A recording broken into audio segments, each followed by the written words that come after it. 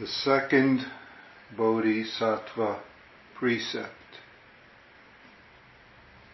Delusionary desires are inexhaustible. I vow to put an end to them.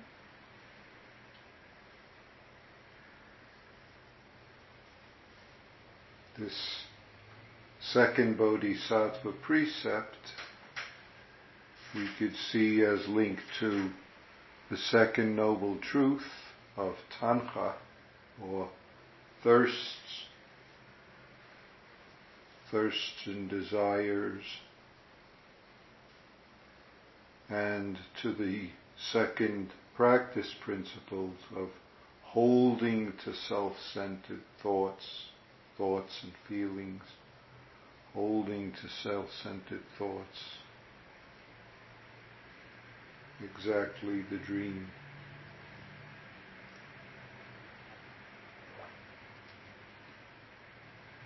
There's two elements here we could see, and in the phrasing of the English translation I used, the first is they're inexhaustible, meaning they never come to an end, and yet I vow to end them, or to put an end to them. A number of different ways of translating the first phrase, Bono Mujin. Defilements is sometimes used. Defilements are inexhaustible, or desires are inexhaustible, or delusions are endless, or however inexhaustible the passions are, I vow to extinguish them. Some take it in another direction. Afflictions are infinite. I vow to eliminate them.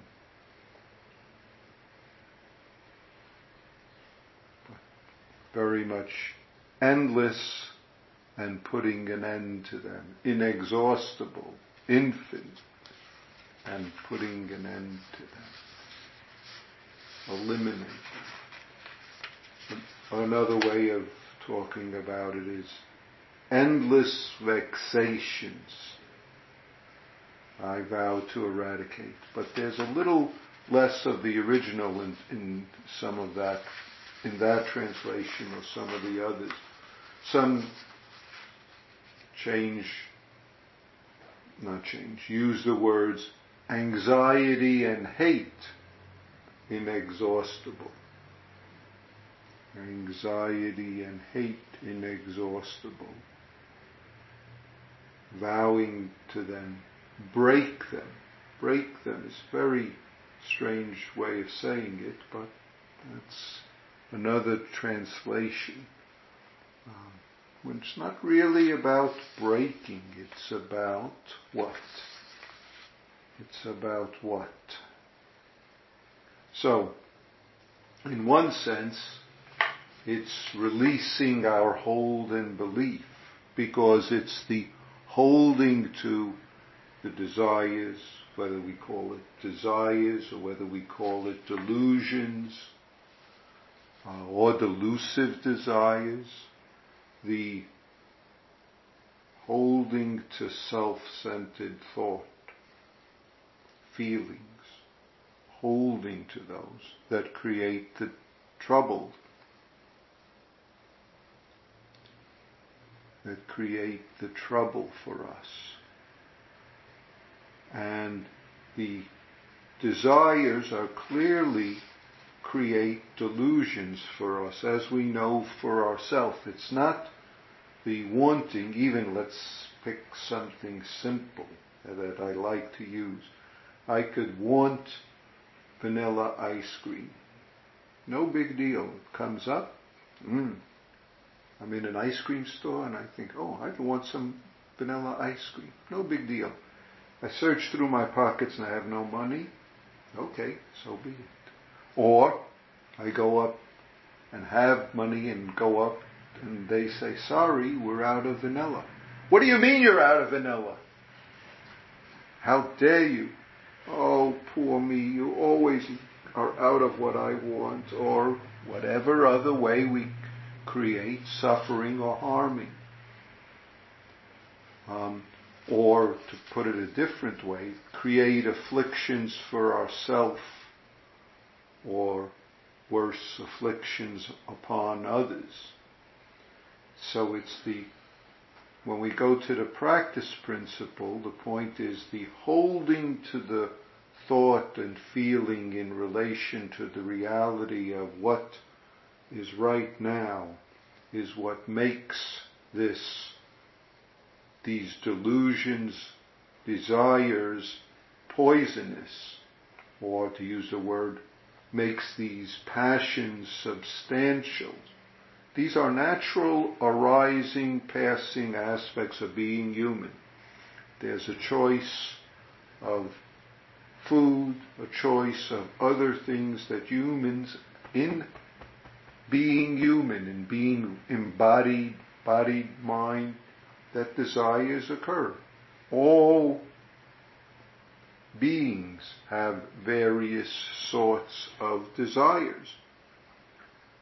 We see very well in the animal kingdom how in some species males will fight almost to the death in order to mate with the female.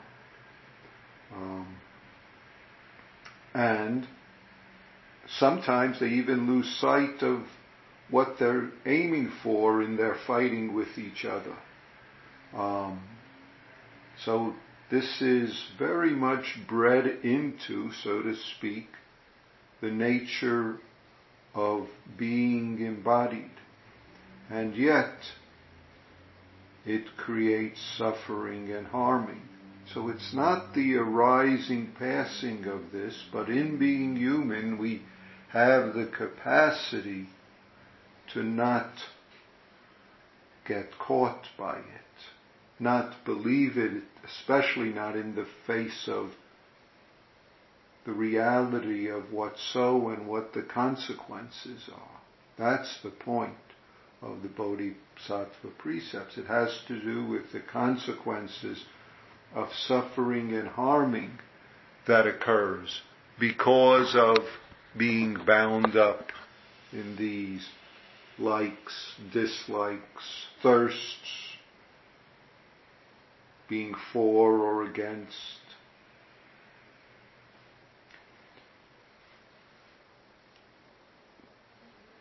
Putting an end to them, in one sense, seems impossible if they're infinite.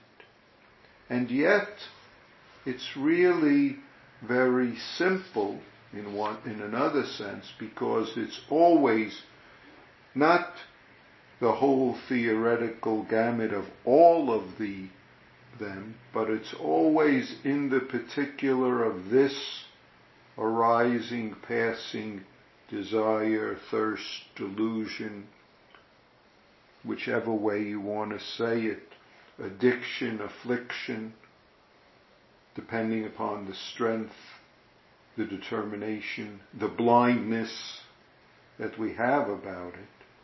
And yet it's the ability to be present as it, to embody it, which enables us to, if I use the word, let it go, allowing it to pass as it naturally does. In a sense, that's the extinguishing or the putting an end to them.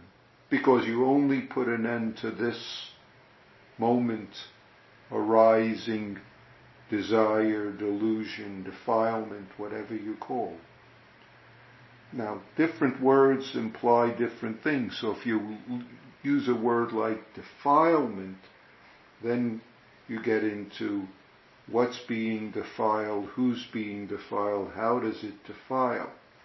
Which is why I like using words like desires rather than defilements. Desires or delusionary desires, I think that is more accurate. And in the same way, the disappearing or the putting an end is in this experiencing moment. There's nothing else to put an end to, because as far as I know, behind me I don't carry a pack of desires. They rise right now. Delusions arise right now, and that's what we put an end to. And yet there's an importance to the vow.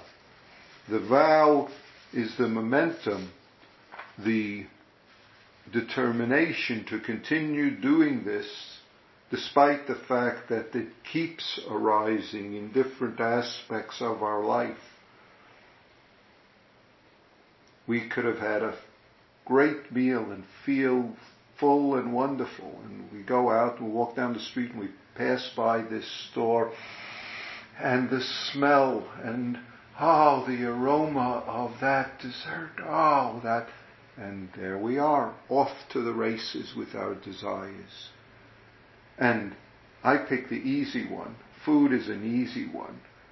But as we know, our culture develops and encourages all sorts of desires, using the basic natural ones: food, sex, maybe status, maybe other things, and just continues to multiply and expand them into all sorts of areas. Being cared for, if you have enough likes, then you really know you're important and people like you and you have lots of friends. So how many likes or can you get on this platform or that platform of the internet, even if it's from people you've never met except virtually? And that in one sense, if you look closely, what do those mean? You might have serious questions about how significant. Yet, people can go to all sorts of lengths to do that and be willing to sacrifice their own life or aspects of their life in all sorts of ways in order to get that. Yes, these delusions, desires, these thirsts, as the Buddha says in the second noble truth, are there, and culture cultivates them in ways. So, the more we encounter people, and this is part of the Bodhisattva vow, it's not just for us, but for others, we can see all the conditions and reactions where these desires, delusions, afflictions, whatever word you like to use, whatever's appropriate, can arise. Though some people talk about cutting off, it's not really that you need to cut anything, you just cease holding it, and of itself it takes care of it. Cease being controlled by them, so to speak. Allow them to come and go. But that's not so easy. One, if we have habits of reactions, habits that have their own momentum and strengths, and we know very well from sitting how habits manifest for us with their own strength and momentum. It's not as if we're carrying them along, and yet it is, because they manifest in our body, mind, in our emotion, thought, and they manifest in reaction to all sorts of circumstances. And all of a sudden, out of the blue, there pops up that, which is why among other things, our entertainment and advertising industry works so hard to find the ways that they can elicit and encourage those sorts of delusionary desires, making us believe what we need and how much of it we need.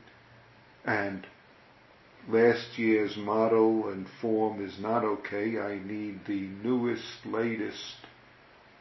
And you fill in car, computer, phone, clothes, style, and go on with what do we add. Us humans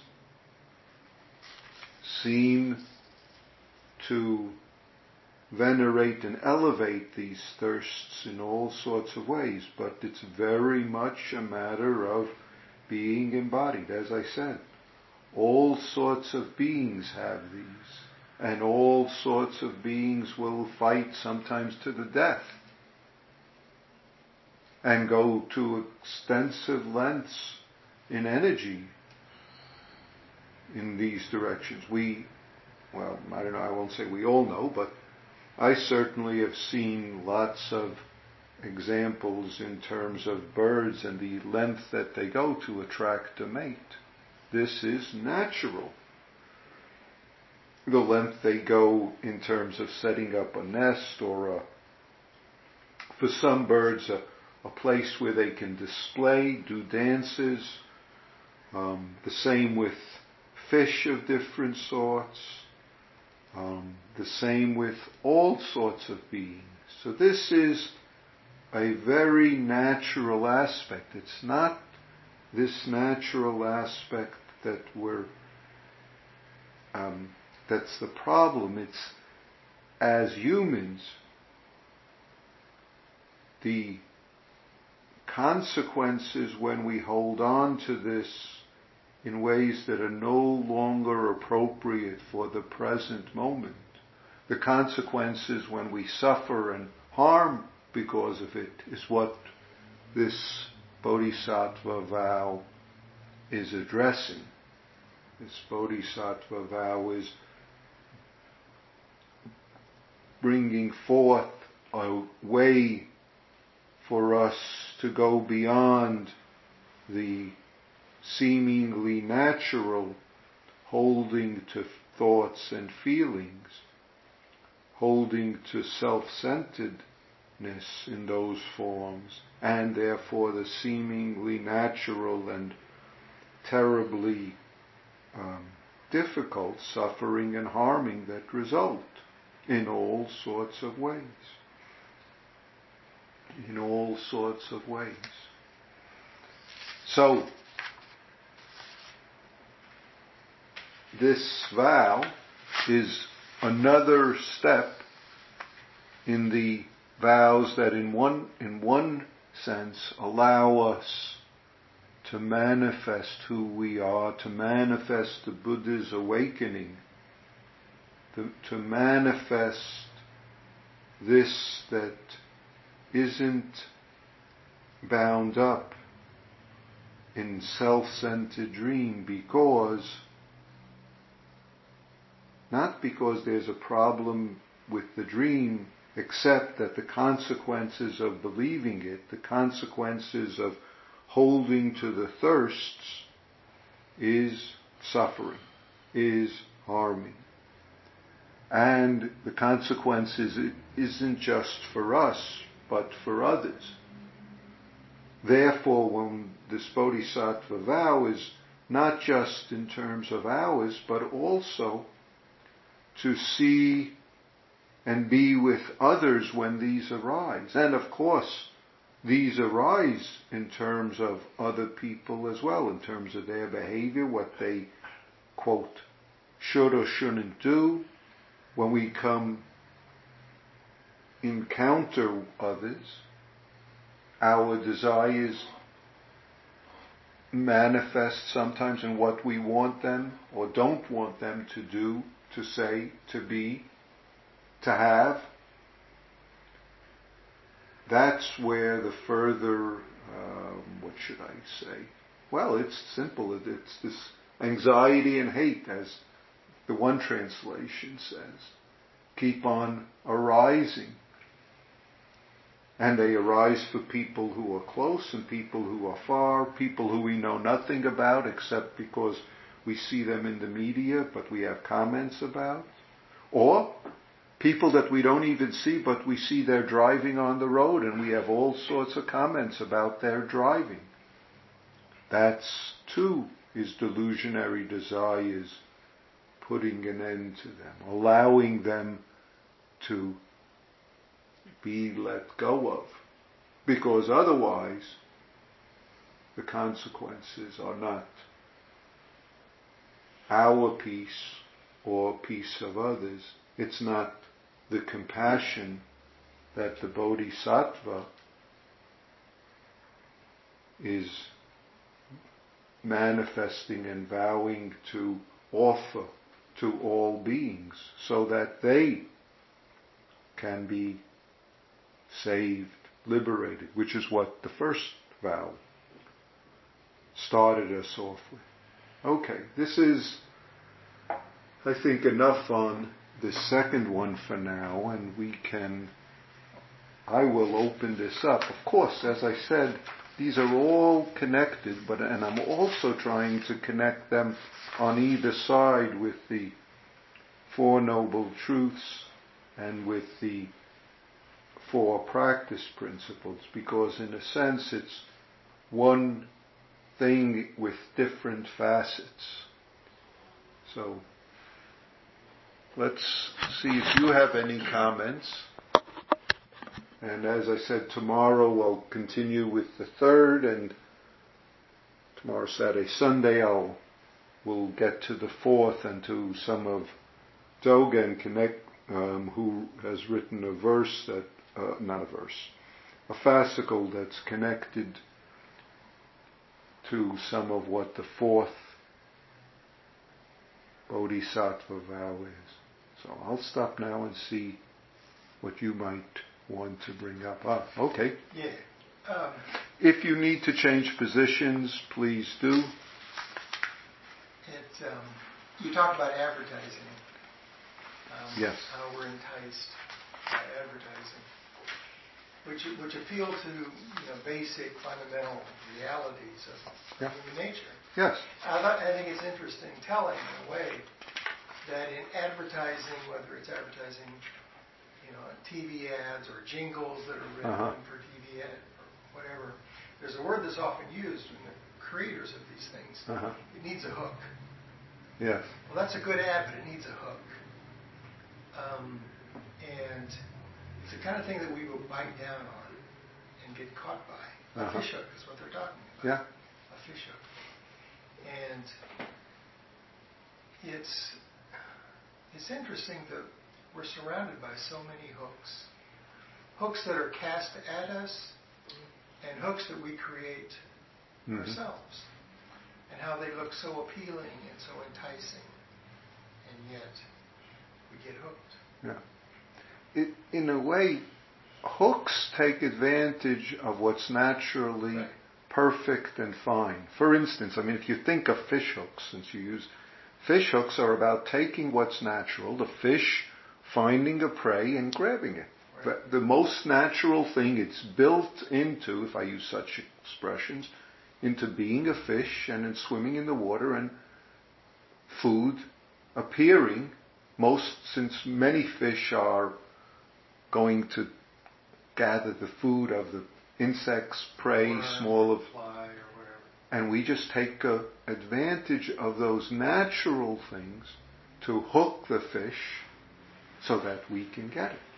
And in the same sense, our desires are natural. Desires for food, desires for sex, desires for security, for love, prestige. for even prestige, security, or caring, or nurturing, and other ways you can articulate those desires. The problem is when we allow a hook to get into those, the hook in the thirst for it, when it's either inappropriate or there are further consequences that we want to overlook or that we don't care about, when we want it at the expense of others without seeing what we're doing in order to get it, etc., etc. Well, don't you think sometimes we create our own hooks Of course. In fact, most of the time we start by creating it in ourselves, by allowing the arising of the hook, of the desire, to mean that I need to then go do this, that, and that in order to get that, without being present to see, oh yeah, the desire is coming up, but I just ate a meal and I don't have to get another one. I have a phone that works, I don't have to get the latest, or I might not even need a phone. But, if I get that trip or that position, then everyone else will know how good I am, and then I'll know how good I am, because without that, there's something lacking in me. Yeah, this is as much culturally and biologically encouraged, and yet when we extend it in ways that are inappropriate, or the inappropriateness has to do when we extend it in ways that has consequences of suffering and harming, then we have problems. So how do we see through the bait that is luring us to the hook? Well, the first has to do with it being present and experiencing it, and beginning to train ourselves to be able to distinguish, so to speak, between desires that are appropriate and desires that are beyond appropriate, that have negative consequences, that really aren't necessary. Desires that are that come up, but right now is not something that needs to be acted on. That's the point of, in a sense, in our Zazen, it's very simple. We get to sit and notice that even as we're sitting still, desires arise, or, if we put it that way, holding to self-centered thoughts arise. Even though there's nothing we're going to do for, let us say, the next half hour, but sit still, all of a sudden, we're off in yesterday or tomorrow. How come they said that to me? I should have been able to have that. What am I going to do? What am I going to do after Sesshin? Let's see, what shows are there on TV or on Netflix or, Where's the next Sesshin? We're off in the future. We're off in even 5 minutes in the future, or 5 hours, or 5 days. That's just some simple examples. But it's the matter of being able to be present and not be run by it, rather choose it when we want to. Fine. You want to have some chocolate ice cream? Great. But if you're sitting through Sesshin thinking about the chocolate ice cream you're going to have the day after Sesshin, you miss all your life between now and then. And the point is to be able to live in the truth of your life of this moment. That's the point of practice. Because otherwise there's suffering. Because otherwise you bump into all sorts of things when because you're thinking about next week and you're not here where you are in front of yourself, so to speak. You don't see what's right here in front of you, and you bump right into it. So you're saying the rising of desires itself is a natural process. It seems to me. Yeah, it seems to me too. The Buddha talks about thirsts. He talks about having what you don't want, not having what you do want. That's just 2 ways he breaks it up. Being with those you don't want to be with, not being with those you want to be with. And that's why this is endless, because it's a natural process. Yes. It goes on and on. As long as you're alive, some of these will arise. Different ones arise at different stages in life, and that's another thing. Sometimes we have ones that arise at a stage in life when it's no longer or isn't yet appropriate for us. So, you could have a 10-year-old kid that wants to drive, and unfortunately some 10-year-old kids actually get into cars and get into accidents, even though they're not yet ready to drive. And you could have a 80-year-old who no longer can see and hear well enough, and whose reaction time is too slow, but still wants to drive, or a 90-year-old. And I live in an area where there have been quite a number of people like that who no longer should be driving but still are, and you have them have accidents, kill people, that hurt themselves, but usually it's other people that get hurt. And I've seen a number of incidents in the past 2 years, where that's occurred. Because we still live in the self-centered thought and hold on to the self-centered desires that are all entangled in driving, being independent, not giving up on certain things, which are all part of and extensions of being human. And yet, it's no longer seeing those delusionary desires for what they are. So in a sense, we have to take care of it for ourselves, and then take care of it in every circumstance where it's appropriate, according to our abilities, capacities, and appropriateness, and skillfulness. Thank you. Yeah. Yes. Well, having painted fish for a long time, I've seen the... Could you be a little louder? Sure. Yeah. Take my hand off too. The hooks. Yes, the hooks. The hooks. And many of them are very beautiful. Yes. Really beautiful. And they're called lures. Yes. So, which is a wonderful name, because they are lures. Anyway, Yes, they lure us, and you know what? Our culture has lots of lures. Exactly. I mean, we've been saying advertising, but we have all sorts of lures socially, politically, celebrity culture is all about lures, and media is about lures. Musha was talking about hooks in advertising, but newspaper journalism is all about hooks, just in terms of the headlines. It's all about that. What headline will hook you? Not which one will tell you the truth of what the article is about, but which one will hook you. A new thing on the internet is called clickbait. Yeah, clickbait. So, anyway, this is not something new. This is something that, in a sense, remember, the Buddha speaking 2,500 years ago, or a little more than that, or anyway, completely different cultures. But this thirsting and the encouragement of thirsting is built into a lot of many aspects of human society, not just our particular, but most of the human societies that we know of.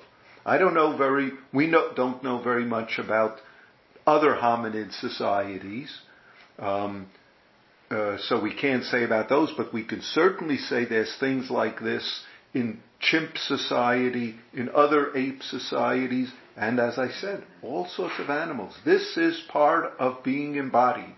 And our practice is not that the arising of this, but that what's skillful and appropriate, and what creates harm and suffering. That's the distinguishing areas for us to see. And then to see what's for us to do. How do we end it? In being present. But we'll get to that. That's the third and the fourth. So otherwise I have nothing to say the next few days, and we'll just have to sit here in silence. I don't think that would ever happen. Okay. Is the third and fourth a lure? Is the third and fourth a lure? You just lured us. Oh. I did that the first day. I said there were 4, and I said I'm going to do one a day. It's been very secretive. and I listed them. Yes. Well, I just want to say about one of the translations talks about eradicating them, and I think that that's a little misleading, because that leads one. Yes. So that's not what we're talking about. If I get the. I will not. Meaning. I brought up the different eradications to show the different translations to show the different ways. So, for instance, that one says, "I vow to eradicate endless vexations." I mean, that makes it sound like you could yes. get rid of them, cut them out, and well, different ones are going to say different things, and I choose the one that I think is best and closest, but nevertheless I want to bring up the other ones just so that we hear the different ways people focus on it. And eradicate is very strong, and I don't like it, the use of that word.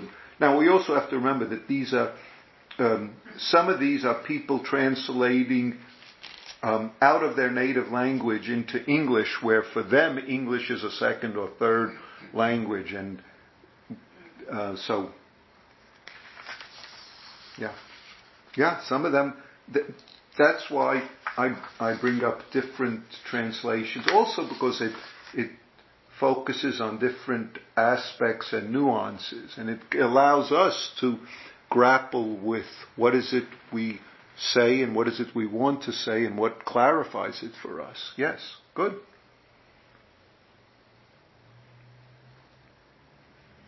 Yes.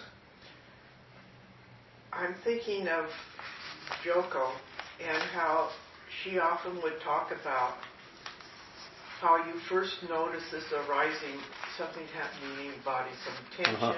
I carry a lot of tension in my mouth, and you begin to feel the hook before you even know the hook is there. Uh-huh. And it can be really subtle. Yeah. But it's an indicator. I think that you don't get to that more subtle part until you've to a certain extent exhausted or let go of some of the more obvious thought and emotion part. Then you start sensing more the arising, as you said, in the body, yeah. Because the others have quieted down a bit, to put it that way. In other words, they're not so much front and center for you so that you can be present bodily. But it works different for different people at different times. It's all one in one sense. In other words, the thoughts and the emotions and the feelings and all the ways that and the embodied sensations are all one, and yet we look at different aspects, or we notice different aspects, or feel different aspects at different times, and of course that they build on each other, so it seems like it's continuing, and sometimes we don't know where the so-called beginning or so-called end, but it doesn't make a difference, because it's always in what we notice now, that aspect of it, whether it's the point of the hook, whether it's the line all the way back up, or it's somewhere in between, or it's the bait on the hook. Whichever aspect, when we can notice that and sense it, is our opportunity to practice, to experience, to embody it, which is also our opportunity to let it go, to not be hooked by it, or not continue to swallow the bait, to use that kind of phrase. Okay, good. Thank you.